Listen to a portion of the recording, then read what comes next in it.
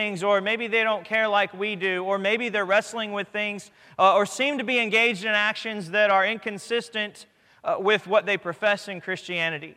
Maybe we have good kids who are part of the youth group and who outwardly are doing all of those great things and they're involved, but it's still good to know the things that they are wrestling with, because as Joe mentioned, there are things that we can be apathetic about. Even parents can be apathetic at times about certain aspects of spirituality in our lives. Here's a good meme. I don't know if you can read that. I don't know how many of you have seen this. But we're going to be talking about generations. The boomers yelling at millennials for toast. The millennials yelling at boomers for ruining the world. Gen Z snorts Tide Pod and yeets into traffic. Gen X standing there watching it all happen and unfold. This is a great... whoever put this together was brilliant in some respects, because they tend to capture all of the aspects of the generation in one meme. But this is the difference. This is the disparity that we come into when we look at generation gaps. There's some resources here if you're interested in some of the generational studies that the bulk of the statistics that I've got for this session came from. Are My Kids on Track is a great book to make sure that they're hitting certain milestones throughout their life, social, societal, emotional, and spiritual milestones. The next work there, Generation Z, A Century in the Making, is a work very much like textbook style that goes through kind of how they got to where they are and the things that they're going to be dealing with. Gen Z, the middle one by Barna, is a book of statistics. If you love statistics, if you're a nerd like me, sometimes you would love that book. But it details all of the surveys that have been done over the course of that generation and gives us some information. Meet Generation Z by James Emery White is a good book about the disposition of this group of people, this age group.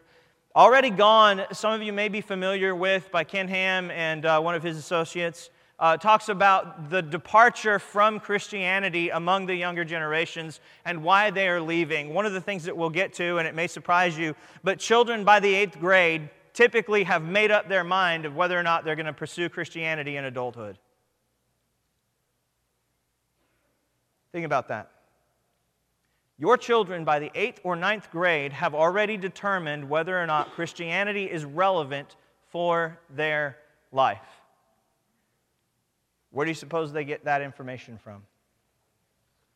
Parents, one of them. Society, the other.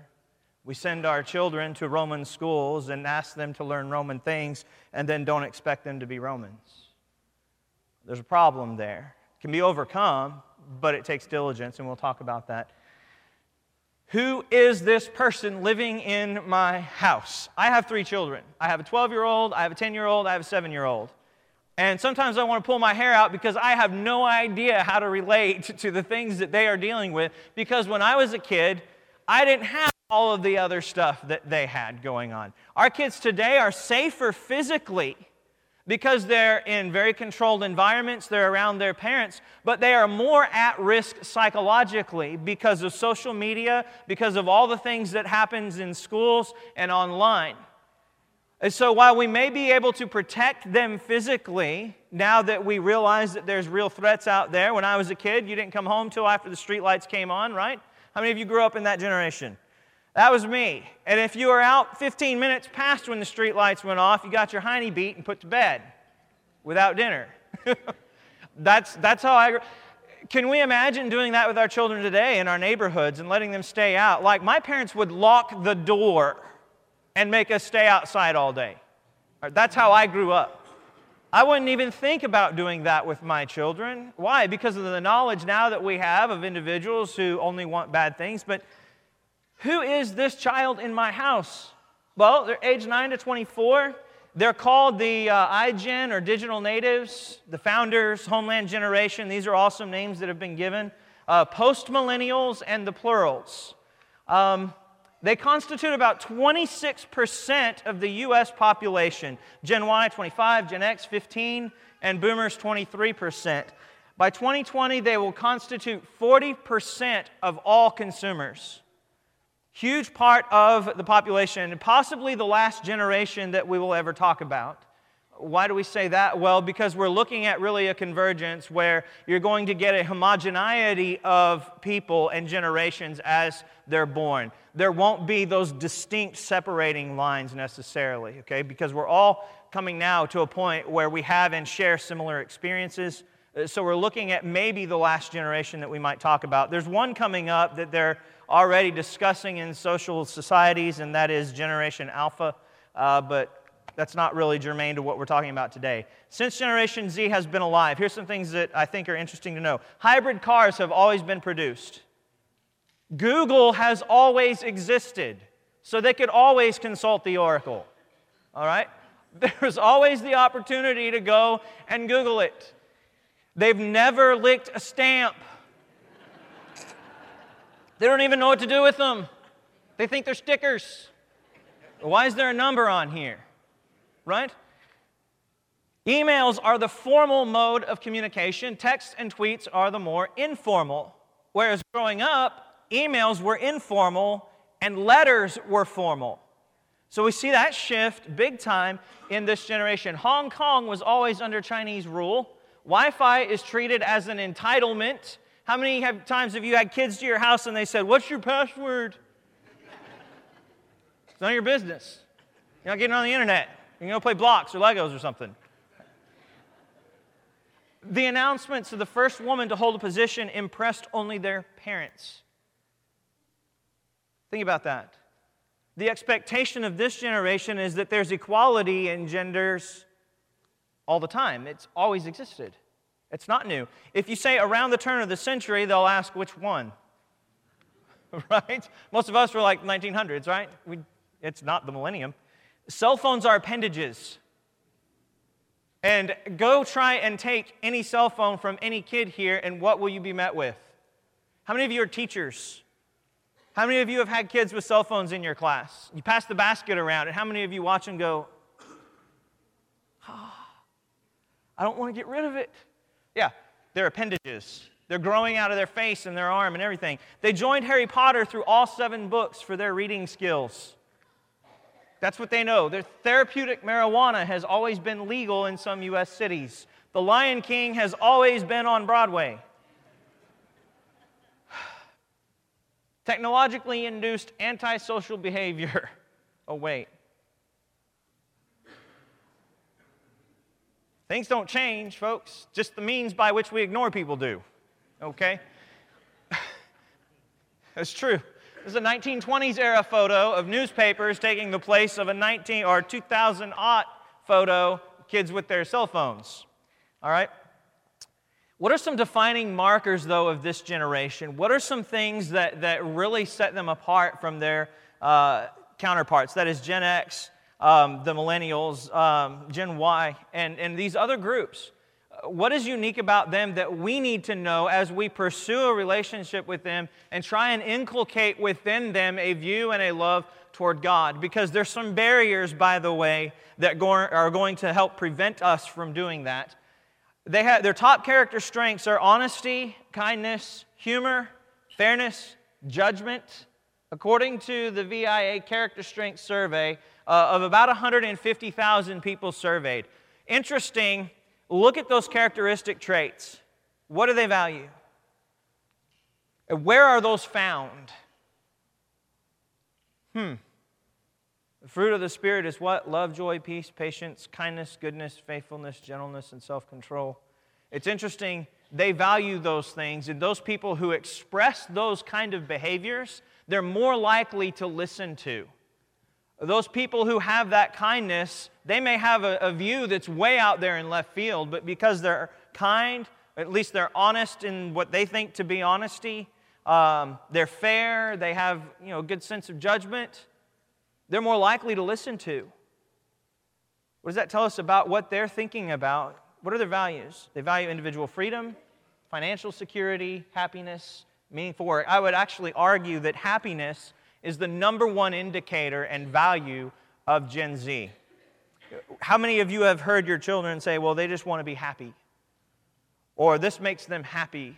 Or they're going to do that, and if it makes them happy, they're going to pursue it.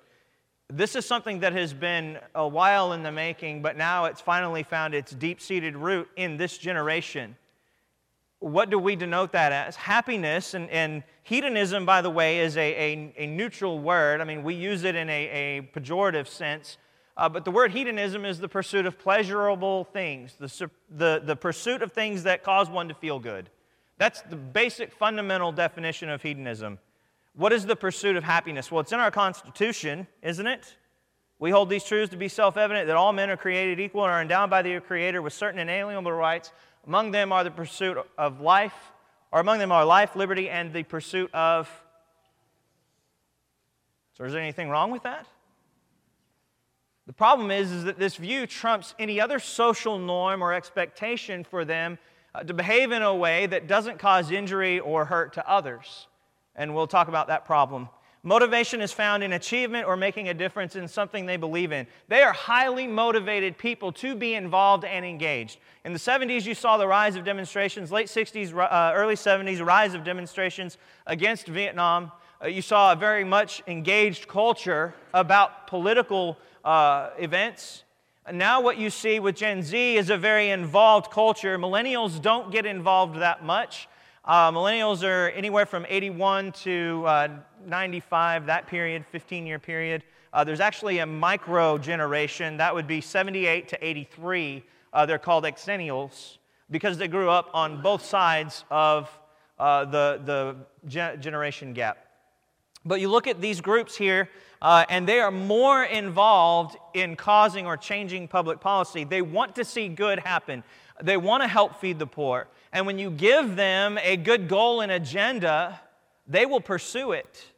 Okay? If they see that it's right or good, they're going to want to make a difference. What can that do for us in teaching evangelism, by the way? You get them sold on what things are important, they will take it and run with it. They're less motivated by public recognition, acceptance, competition, or possibility of a favor returned. They're recession marked. Okay, they came into the scene when we had the recession, the dip in 2003, and then another dip in 2007 through 9 or so, that housing collapse. So they faced the worst economic era since World War II began in 2007. They are resourceful. 42% report expecting to work for themselves at some point. They want to be their own boss. We look back in the 50s, and what was the goal for the GIs coming back from that generation? You go to work for a company, and how long do you stay at that company? You talk about Generation X. I'm switching back and forth. Okay, 'cause they don't want to work. Well, we'll get to that. They want to work for themselves, and there's a motivation or a reason behind that. They want to govern themselves. They want to dictate who is boss. Okay, that's a little bit different, but you look at the generation in the 50s that came back, what they wanted to do was go to work and work for a company for how many years? 20 to 30 years and retire, right? And they felt a fierce loyalty to that company. You don't see that. You see Generation Z changing jobs multiple times. Doing business for a social cause, social entrepreneurship is one of their top career choices. Again, public function, serving, trying to make a change publicly.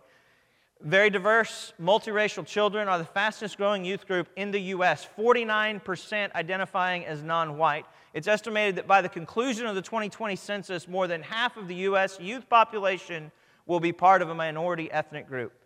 They're sexually fluid. Only 48% identified as exclusively heterosexual. Think about that. That, by the way, that does not mean that your youth group is in that percentage, okay? What that means is that this is the world they are in. 52% have varying degrees of this kind of influence around them or are pursuing those things. You think about the impact in their social sphere. We think we know what they're dealing with. Who do we associate with? Those of like mind, right? How many of us just exclusively associate with members of the church? I know there was a time when that's the only friends that I had. What about when we're with friends that are outside of the church, but they still maintain some conservative norms? So there's no violation of a conscience there. Yeah, we tend to gravitate toward people that we are most like. That's social structure. But now they're in schools and in areas where they're dealing with this kind of situation. And this is not just in the northern states, by the way. This is in the South, too. Okay? And it's growing. 81% don't feel that gender defines a person like it used to. It was in 2015, or it was that in 2015. I'm sorry, I'm missing a that there. Homosexual marriage was legalized. So in their minds, they're seeing this as an alternate and appropriate view that is condoned by society. They're the product of social choices made by previous generations. Before you raise your arms at me and fuss, they are. Every generation comes into a world that was defined by the generation before them. So look at what they're dealing with now because of what's happened with previous generations. And we'll talk about generational responsibility. First generation, this is huge. This is the first generation that is raised in a post-Christian world or environment in this country. The fastest growing religious group are the nuns or nons, as it's up there, or the unaffiliated. What was America founded on? Judeo-Christian principles, Christian principles. We look at the Bill of Rights and the Declaration of Independence. They both acknowledge God as supreme creator. They both acknowledge the fundamental worth or value of humankind, of life, okay, of certain freedoms or liberties that are granted, again, by God. And throughout the course of our republic, constitutional republic, what we've seen is people generally focused on those as the defining norms. And while they are, over the majority of United States citizens do value Christianity as a governing set of norms, which even dictate the laws that are passed, we are now living in a post-Christian world in which most are identifying as non-affiliated or not having an association with a religious group per se. We're the minority. Christians, generally speaking, are the minority, okay?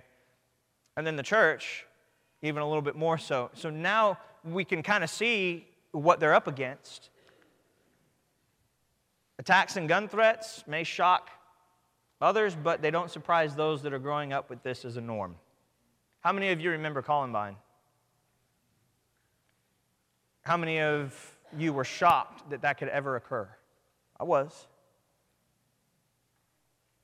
But now, when that happens, how many of us are surprised at it? Not as much, right? They're living in a world where that's always been the case. That's never not happened. I remember when I first learned about Charles Whitman at UT and the sniper there at the UT Tower and some of the things that he had done, I was appalled. I thought that could never happen. But then, not even a year later, Columbine happened. Okay? So they're living with this as a norm. Wi-Fi enabled is the internet in its pocket generation. They are the product of the fourth great communication revolution, encoding and programming. They can find whatever they want without the help of libraries, teachers, or brick and mortar shops. Your child, if they want it, can get a hold of it. They know how. We may not be able to, but they are very resourceful, and they know how. Keep that in mind.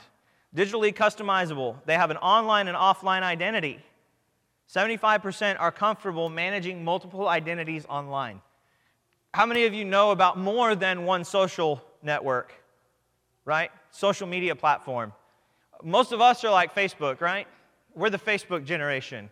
And you go in, you start talking to millennials or to Gen Zers, and they're like, Facebook, that's for old people. So it really has become the resource by which older folks, that is our generation, network socially. They're using Instagram and Twitter and a bunch of these other things, Snapchat, TikTok, you name it. That's what they're on. Harder to identify, but they also maintain different identities on these things. How many of you have scrolled through your Facebook feed, and I'm just using that because that's what I know, and saw all these happy people, and everybody just posts the best happy pictures of their family on there? Guess what? That's what they're seeing from their friends. And what they think is that now their life is not as good as the other people are around because they're only taking select snapshots of their life, and they're thinking that that is their entire life. By the way, this happens and affects adults too, not just our children, okay? So they're growing up with that. They're being inundated with this, and they're being told through these media platforms that everyone else has a better life than they do. Now, we know that's not true because we're all rational adults, right? And that has never affected us either, right? It has. But it affects our children even more. But they manage these profiles and they have these identities, and they are not the same person online as they are sitting up front in the youth group. Would you believe that? I know an individual who was wanting to apply to a certain Christian college, and her online profile, her online media platforms prevented her from going to that college because they were so foul. Wait a minute, that's not the person that we see here in public in real life. So again, they're really good at managing these different personalities and these different profiles and setting up who they want to be. 42% feel that social media plays a direct role in how they feel about themselves. Self-esteem is a huge part of their life. What is the world like? Well, they are screenagers. Okay? They're very much focused on media, on iPods, on computers, on tablets, whatever they are. Anybody know what nomophobia is?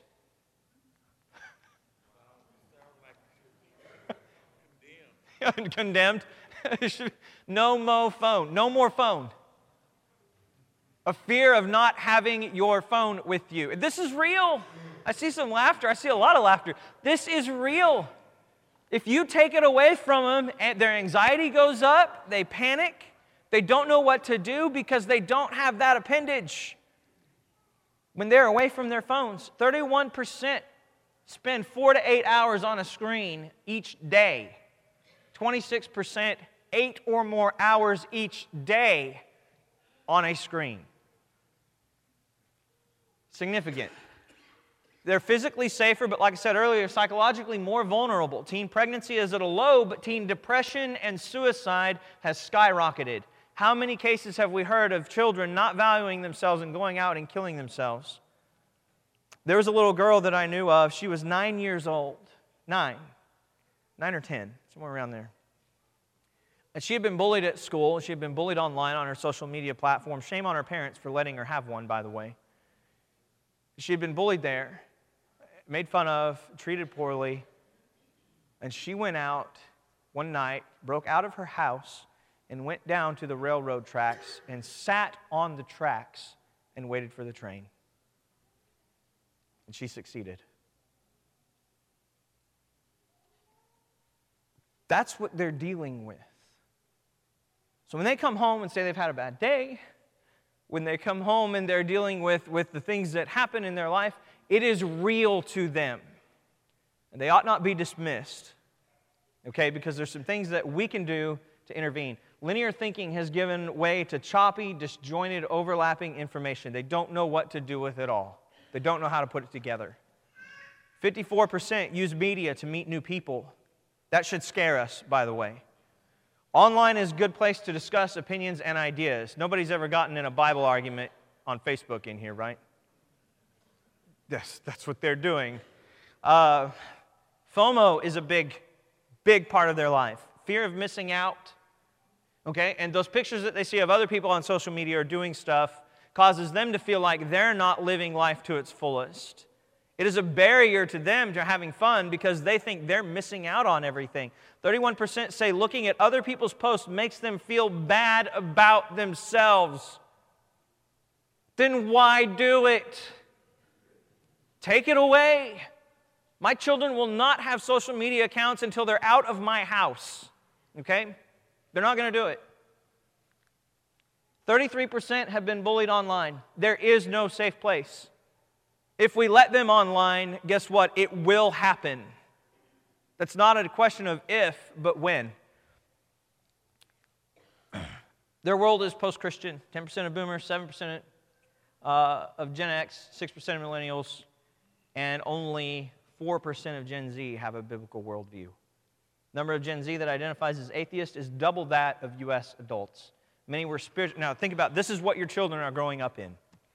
Many are spiritual blank slate, having no prior Christian culture. 34% with no religious affiliation. Of those that identify as having a faith, 53% still believe in God, and only 48% attended a service recently.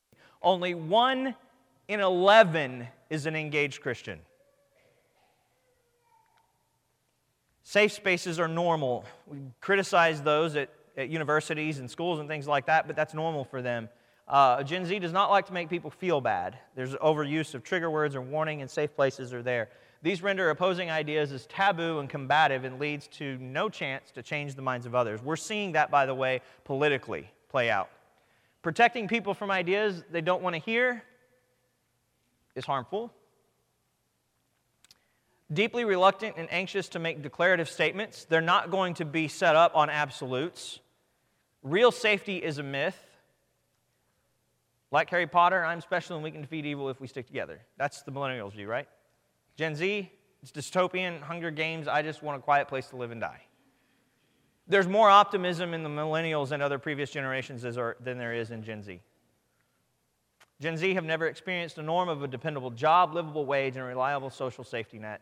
That's why there's a push toward working for yourself. It goes back to your question about entrepreneurship and them working. They want to be able to control what comes in and what goes out, what they do. They want to have that control because they've seen it stripped away in other institutions. They've never known a country without war. The world is unsafe, and they are apt to not be optimistic about the future. With culture changing minds about gender, they are no longer safe even in their own bodies. Everything is taken away. And that's what they see. They're diverse. Again, in the realms of women's roles, Hunger Games, main character's female. Divergent, female. Moana, female. Avengers, The Age of Woman, same thing, female. So that's here. Traditionally, more men have gone to college than women. However, in the fall of 2018, it saw those enlisted in college, 56% were women. Kindergartners that started in 2016, that was the first year that minority ethnicities made up a majority of students and whites the minority. 59% say that they have friends of a different sexual persuasion. Friends of a different sexual persuasion. They believe their parents are double-minded. There are helicopter or overprotective parents. There are others that are underprotective, usually in the area of media, to avoid the label. It's this idea of free-range parenting. We let them do whatever they want. They get to dictate to the parents what they're going to do. The parents should just kind of go along and acknowledge that because, after all, child knows best, right? You're absolutely right. 1971, 80% of third graders walked to school. By 1990, it was down to 9%. Today, it's even lower. When I was a kid, I walked to school in the second grade to a school that was over 3 miles away. Of course, I had 2 other brothers. Parents didn't ever question it. That's what you do, right? And it was uphill both ways in the snow. I did live in Idaho, so it was in the snow. Children with over-involved and controlling parents suffer psychological blowback in college because they don't know what to do. They don't have anybody dictating to them what to do. Hands-off parenting has led to more problems for Gen Z at a time when they need greater protection and norms. Here's really what I want us to see. Also, all that generation were gathered under their fathers, and there arose another generation after them which knew not the Lord, nor yet the works which he had done for Israel. Why don't my children care? That's the question at hand right now. Because they're dealing with these things. And you have individuals or parents who don't take the time to spend with them to teach them what is right. A Sunday morning Bible class and a Wednesday night Bible class, that's 2 hours total, is insufficient. Let me say this again, is 100% insufficient for our children to maintain a spiritual Christianity and an identity. If the parents are not involved outside of church functions, if they're not teaching them, if they're not educating them and bringing them up as a godly generation, guess what? There will arise another generation that does not know God, and this generation is it. We are living in a post-Christian America. And our children are dealing with all of these things at the tender ages of 9, 10, 11, 12, 13, 14.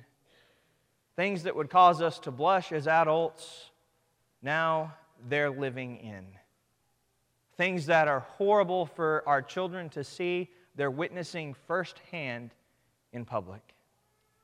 There's even more of an emphasis on parents to spend time with their children and teach them. If you ride in the car, you have an opportunity to talk about God. One of the things that we do as a family, whenever we get in the car, we spend all of our time talking about God, having devos, doing things like that. Why? Because how much time do we spend in the car as a family every day? That's a brilliant opportunity for you to talk about the things that matter. Ask them how their day went, and do not be dismissive. We'll talk about some of those things in the next session. Do not be dismissive when your child comes to you with a real problem, because there may be a time when they don't come to you anymore because of how they've been dismissed, and they'll find other places of acceptance which will not be the church. It'll be places where we don't want them to end up. We're at the 11 o'clock hour. The lesson is yours. I appreciate y'all's attention this morning.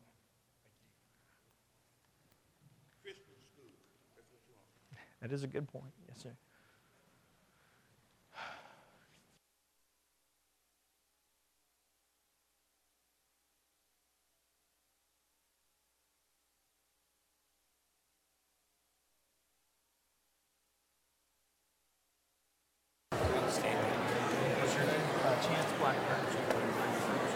We're going to be starting just very quickly, so don't run off.